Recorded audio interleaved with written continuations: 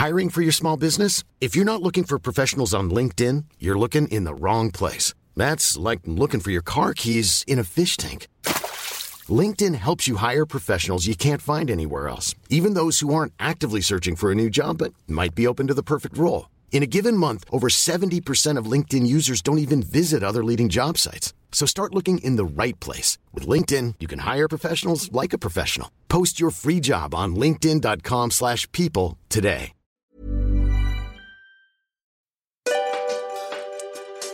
Hello, Marybods. For a limited time only, we are opening up the doors to our Marybody app for free. That's right, you can gain a 2-week free pass to our Marybody app. No credit card required, no strings attached, just 2 full weeks of unlimited access to yoga, Pilates, and meditation classes. Head to themarymakersisters.com/free pass. Welcome to episode 383 on the Get Married podcast. And of course, we are so excited to be back in your ears for a brand new episode and a brand new week. We are feeling extremely inspired at the moment from our yoga teacher trainees and the current cohort that is in week 13 at the moment. Every week we have a brand new theme of yoga philosophy to dive into. And last week was a theme where we had a bit of an aha moment and we realized that this one aspect of yogic philosophy can literally help us move through any kind of anxious thoughts. Is that a big call? But it's true. Yeah, I think it really helps you move through anxiety. And I think we have used it so often in the past. In fact, we've talked about it on an episode before, but I feel like going over it again with our yoga teacher trainees was so amazing for myself, and just to see, you know, everyone else kind of dive deeper into it and, you know, the impacts and flow-ons it has was kind of like, whoa. Mm-hmm. And just this big, big reminder of the fact that these are all practices, these ways of living, these values, these reminders, these practices are practices in that you don't just do it once and you're like, aha, look at me, I'm amazing, life is great. It's a daily thing, a reminder that we need to do it, to walk the walk every moment. Mm-hmm. So the aspect of yoga philosophy that we will be diving into today is one of the niyamas. Now, when we look at the niyamas, these are like internal observations. So the ways that we kind of are within ourselves. So how do we show up within ourselves? How do we think? How do we feel? And then, of course, in turn, this then ripples out to external life. It changes the actions that we take. So we're looking at the niyamas. Now, there's 5 niyamas when we look at this aspect of yoga philosophy, but we're focusing on the last one. And the reason why we're focusing on the last one is because in the yogic text that we will be looking at today, it is said that this last piece of yogic philosophy is the zenith. This is the word that they used. It is the utmost important niyama for us to reach some form of enlightenment, some form of samadhi, some kind of bliss. So this is why we're focusing it on this one today. Now, I will read a translation from one of the texts that we are looking at within our yoga training from the Yoga Sutras. It's the translation by Nishala Joy Devi, and it's called The Secret Power of Yoga.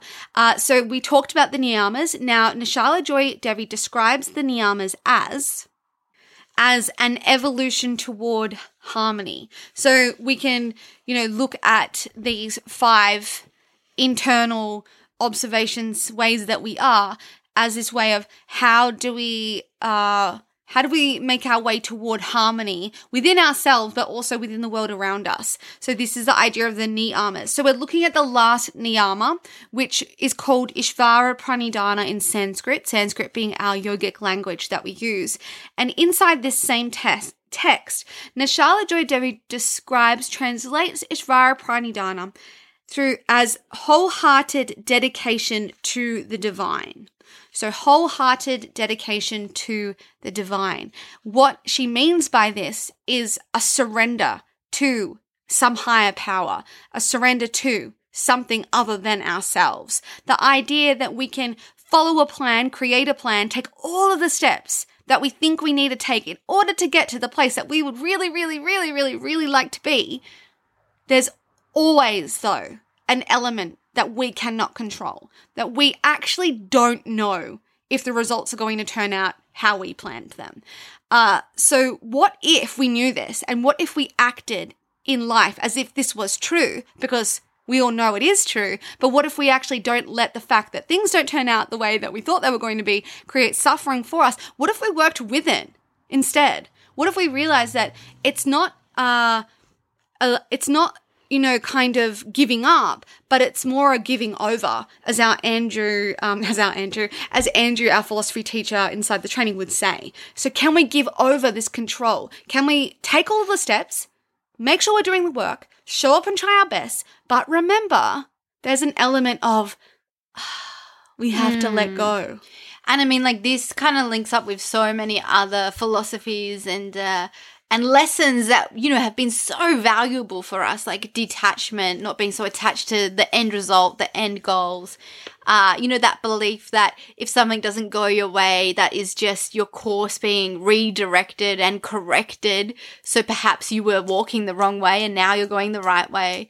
And I mean, it is this kind of, this way of living, I think, is really helpful if you're, we are quite positive people, I would say. Like, we like to look on the brighter things of life, and glass is half full. It's just like our natural kind of disposition. So these things, I think, like, they can help us. They help me personally really move through the obstacles and the hardships, because I just prefer to see things in this light. And, other people could disagree and be like, no, like, I like to think what's the worst scenario, and, like, I'm going to, like, be stoic. And I understand that as well, and I like it. And sometimes I feel like I can learn so much from that kind of ethos and philosophy.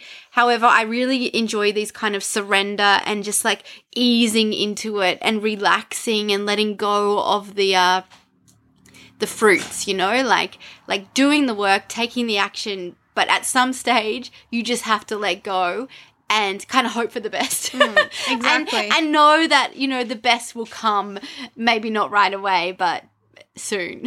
Exactly. So it's like this trust in the divine plan. Trust. So I'm going to read from Sutra 2.45 from this text from Nachala Joy Devi. In her translation of this sutra, it is through wholehearted dedication we become intoxicated with the divine. And I just love that translation. Through wholehearted dedication we become intoxicated with the divine. And we'll look at another translation as well, but this is how Nashala Joy Devi describes it. So for the third time in the sacred sutras, Ishvara Pranidana is encouraging us to live with wholehearted devotion to the divine and divine creation. So when something is repeated in the sutras, we know that it's important. So it's not just mentioned once, it's already been mentioned 3 times, and we're only up to 2.45. As ahimsa, which ahimsa, I'll give you a little bit of a background. Ahimsa is the first yama. Yamas being our external observations. Yamas being our, she describes them as the yamas being a reflection of our true nature. So ahimsa is non-violence. Ahimsa is love and kindness, right? So ahimsa is the pinnacle from which all of the yamas flow. And Ishvara Pranidana is the zenith of the niyamas, so the most important. And then she says this one line which is so, so important and helps us realize the importance of Ishvara Pranidana. Devotion is the key to unlocking our hearts. Oh. Devotion is the key to unlocking our hearts. Carla spoke these words out the other night on our weekly live call that we run within the yoga teacher training. And there's just something special about, in a collective reading words out like this and coming together, especially when you're on like this kind of shared journey of something massive like a 200-hour yoga teacher training, where you're really stepping outside your comfort zone. And in a way, you kind of do need to give over and let go and be uber compassionate for yourself, as we're all doing inside the training. But to hear those words come out and just to feel that sense of like, oh, like I'm where I'm meant to be and everything is as it should be, is kind of this such beautiful feeling that I feel like, you know, like when we're feeling anxious, it's like we're constantly on the edge, aren't we? We're constantly weary of everything falling apart. We're looking for control. And we're looking in control in a environment where there is no control. And I mean, like, I understand why we all are feeling anxious, of course. Like, we're living in a time where, you know, we're getting messages left, right, and center about all the terrible things that are going on in the world. So not only do we have our own sets of internal anxieties and the ones in our households that are, you know, directly impacting our families, our friends, our kids, our parents, our aunties, our uncles, and so on and so on. And then there's the whole set of anxieties at work and within your computer and your devices. But then it's like we feel the weight, you know, that heaviness of anxious energy from the world. And, you know, I could list a whole bunch of things right here and now that we're all feeling anxious about. But, you know, you just have to turn on the news and you'll hear it all. So no wonder we are feeling anxious, and no wonder stress and anxiety is on the rise. And, you know, we talk about all these coping mechanisms like meditation and yoga, like, you know, actions, like physical actions.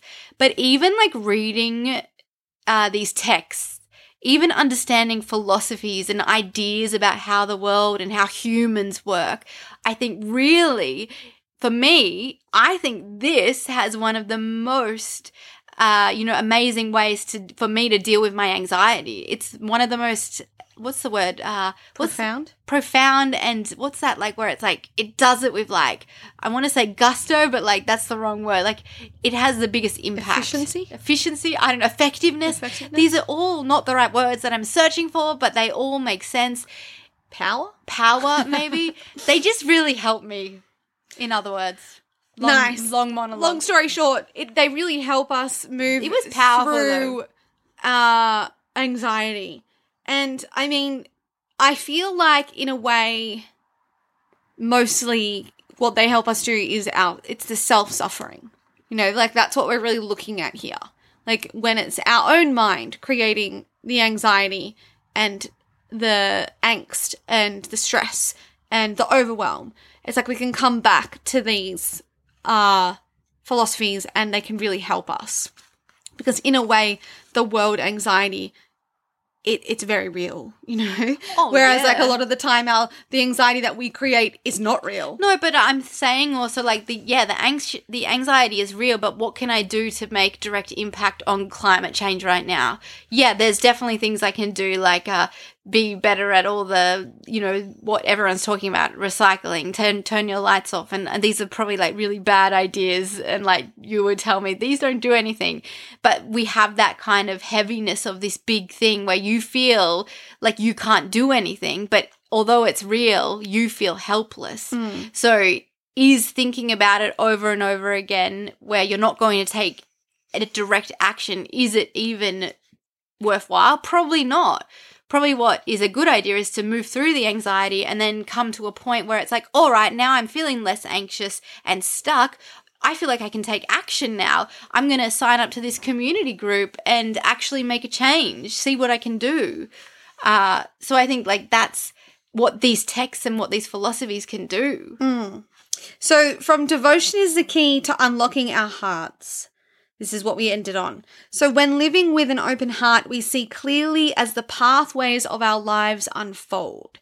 So what this sentence is saying is that we can see that not only can we see, but we're also accepting of the path that is unfolding right in front of us, and we're stepping on the path. Faith allows us to trust in the present moment as we observe our part in the divine plan.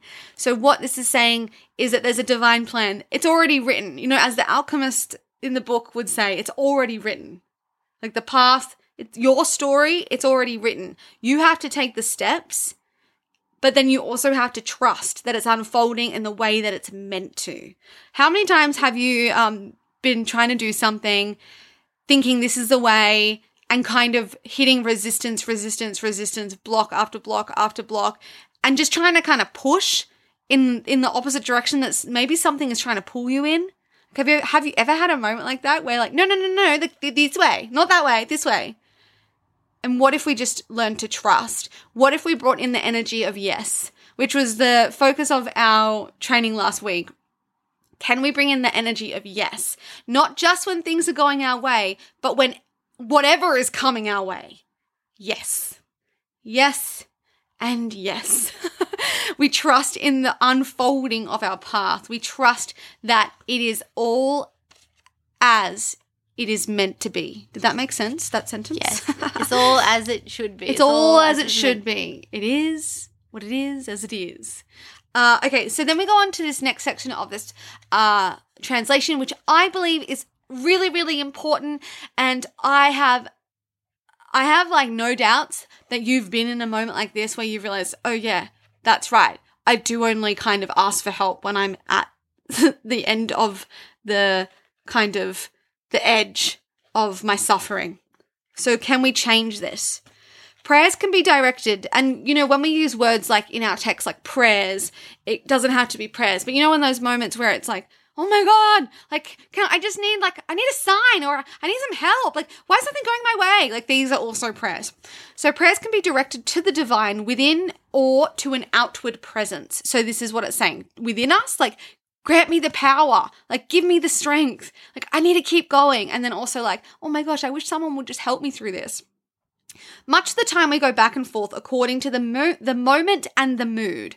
Most of us summon the greatest power of prayer in difficult times. This is really, really important. So think back to a moment where it's been a difficult time for you. Is this the moment where you were like, oh my God, I just give up. Like, I need help.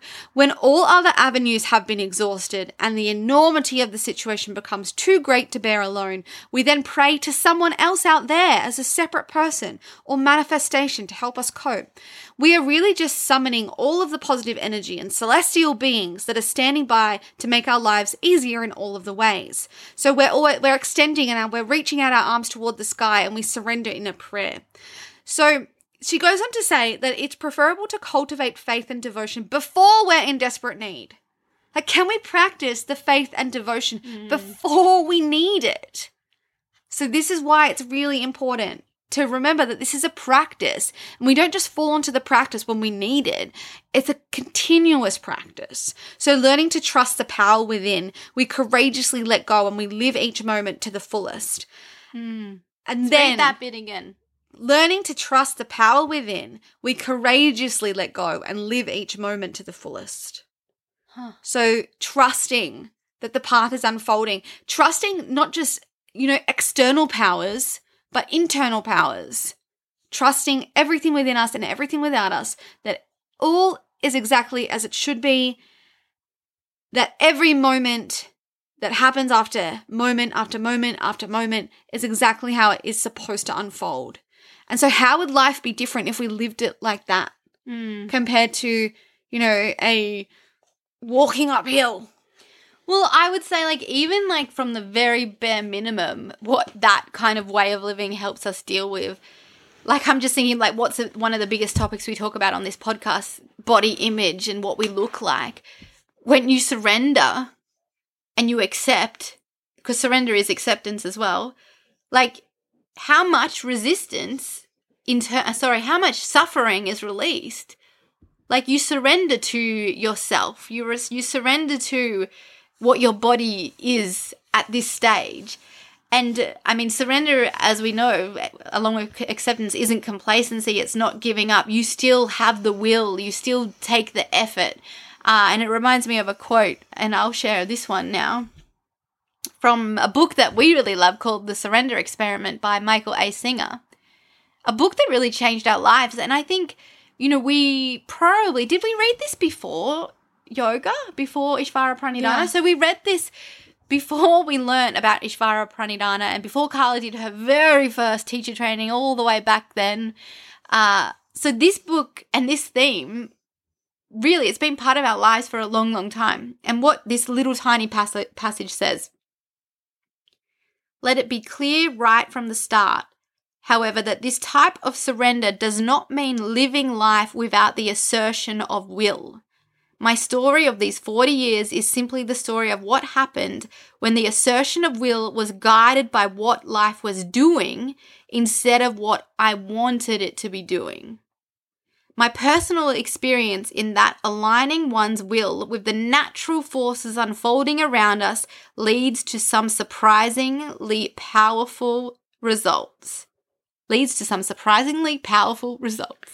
Sounds like Ishvara Pranidana. So what's he saying? He's saying you still show up, you still do the work, you still look after yourself. You know, you still go for your walks and you eat great food. I'm talking about, you know, that little example I gave before on body image. Like, you don't just like sit on the couch and be whatever, surrender and like do nothing. No, we still take action. You have a business, you still show up and do the work, even though it's not coming, like the results are not coming, you still take action and do it. You don't sit and wait and surrender and wait for the happy ending. And it's, as Andrew said, it's not giving up, it's giving over. So it is not where you stop and stand still. You still have to walk the path. The path will not unfold unless you walk. Whoa. What was that? The path will not unfold unless you walk.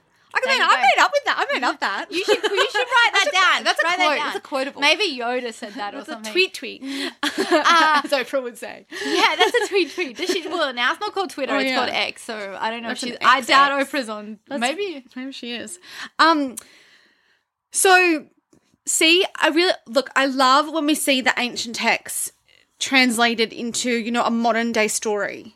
Yes. Like these texts that were written thousands of years ago, the problems or the ideas and the ways of moving through life just still relate to now so easily. And isn't it wild that, like, as a human, the human experience, although so different and so vast, like total different worlds from now to 5,000 years ago, or I think 2,000 years ago. That was 700 BC, so whenever that was.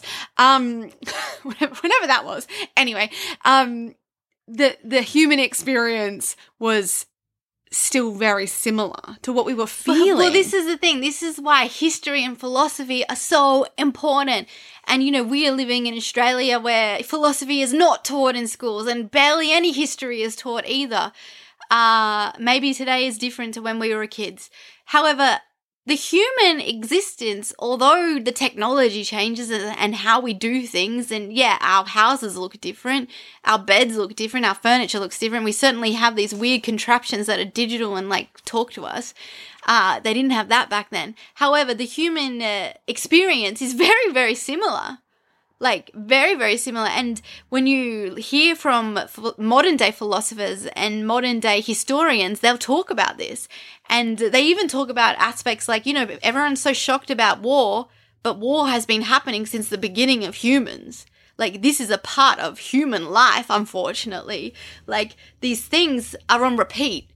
Everything repeats and repeats and repeats and repeats. And this is why we can read these ancient philosophies and learn how to walk our walk with less suffering, less dis-ease, and more joy and more, I guess, enthusiasm for life as well, you know, to see the magic that is around us. Whereas, you know, these heaviness and this anxiety and this self-suffering, it darkens everything. It clouds everything and it makes our perspectives completely, I guess, kind of dull. Like it dulls our life a little bit.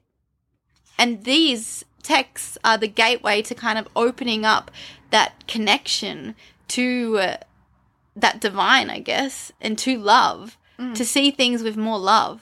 Well, that is what it is. That is what it is. The idea that if we surrender, we can then unify with ourselves, like find more connection to ourselves and also the world around us. We realize that, you know, we are all one. What's that song? We are one. But we are many. Oh, God. That was like from our primary school, one of those songs. I think it was the Quantasad. Oh, no, it was That was a different song, isn't it? Maybe that is the Qantas song, but we used to sing that at primary school. Is it the Qantas song? As one of the community songs at the assemblies. Yeah, it'd be like... I am, you are, we are. That's an Australian song. So all of our international listeners are going to be like, what is that song? Maybe they heard it on a Qantas ad, though. Potentially. But the quote is more like, I am you, you are me, and we are one. And that was told to us by Joshua Rosenthal at dinner in New York City when we were running around New York, catching our first Uber, thinking, oh my God, he is a driver. He just ordered a car. I just love how, like, we were so impressed by that. We were like, he has a chauffeur, like, on demand. He just like, pressed a button. Click of a finger. And then, like, I think it was, like, maybe a year later, it came to Melbourne. Illegally, mind you. It was illegal here for a while. Yeah. And on the Gold Coast, it was illegal for a while. And then we were like, oh, actually, it took us even a little while to realize, hey, he was just using Uber. We called an Uber and we didn't even know it. It was so cool.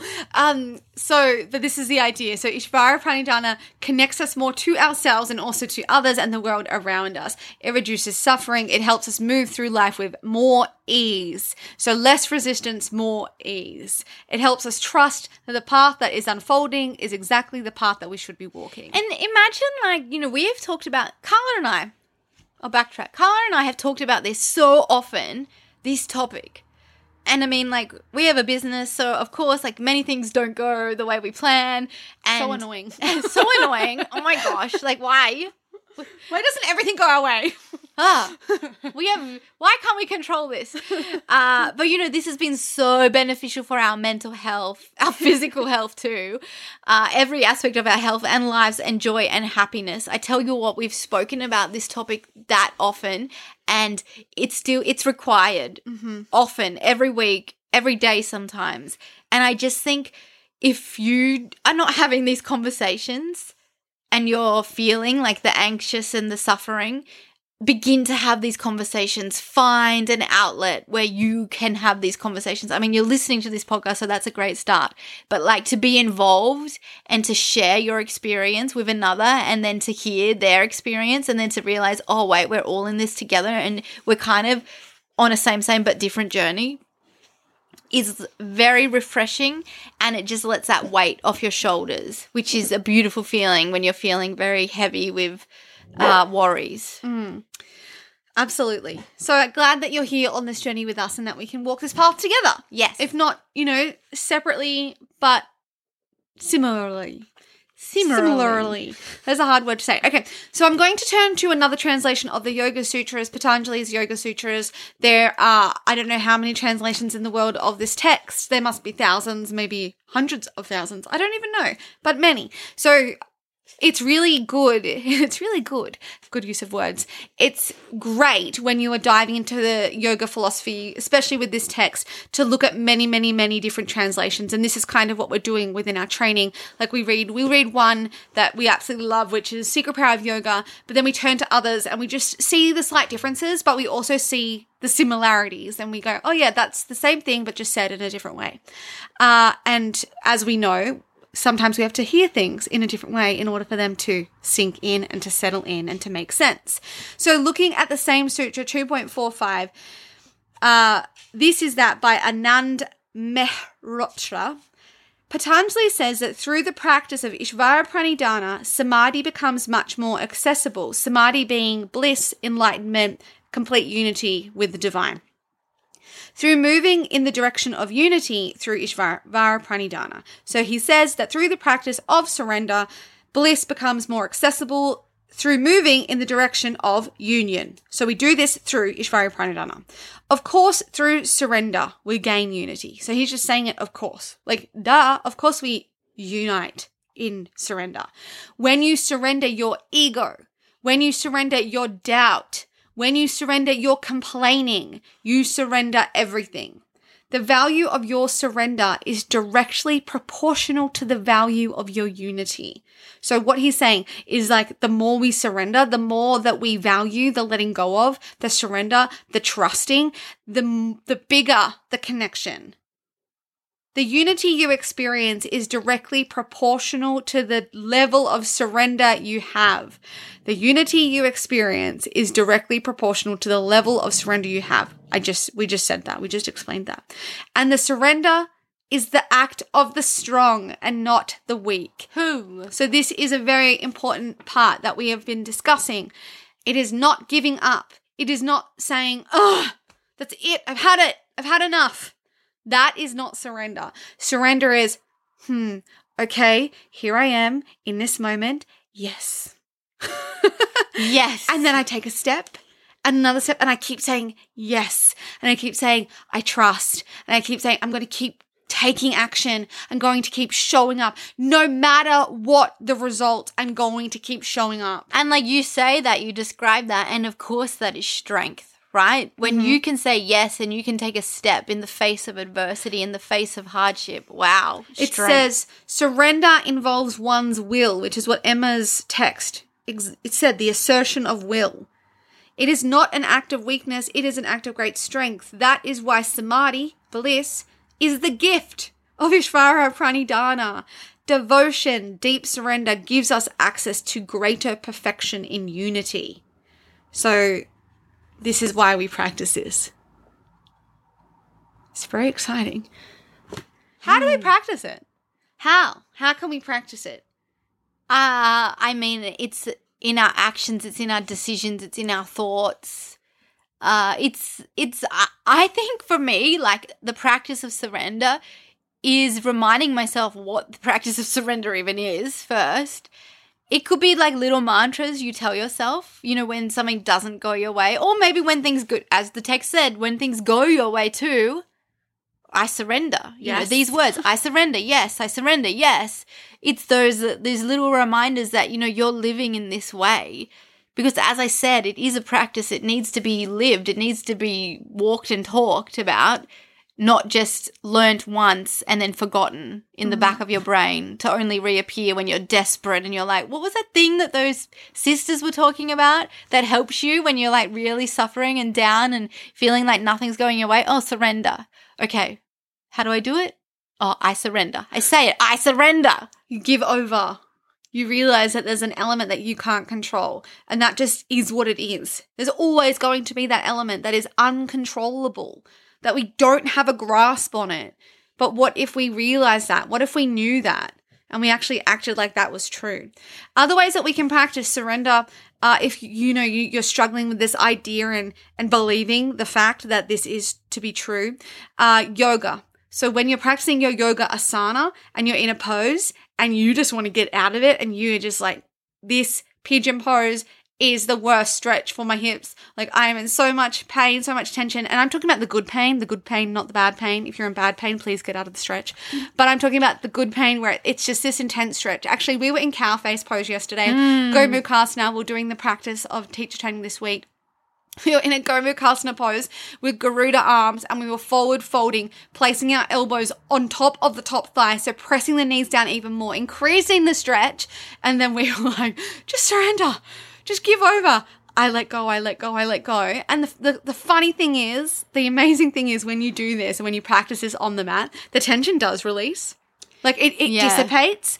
It's like this decision, this intention. So when you practice this in a physical pose, watch yourself walk it off the mat. If you practice it enough on the mat, watch how it ripples out into your life. And I mean, and this is why yoga is such an amazing practice. And even if you just begin with the physical asana exercises, Chino, why are you barking?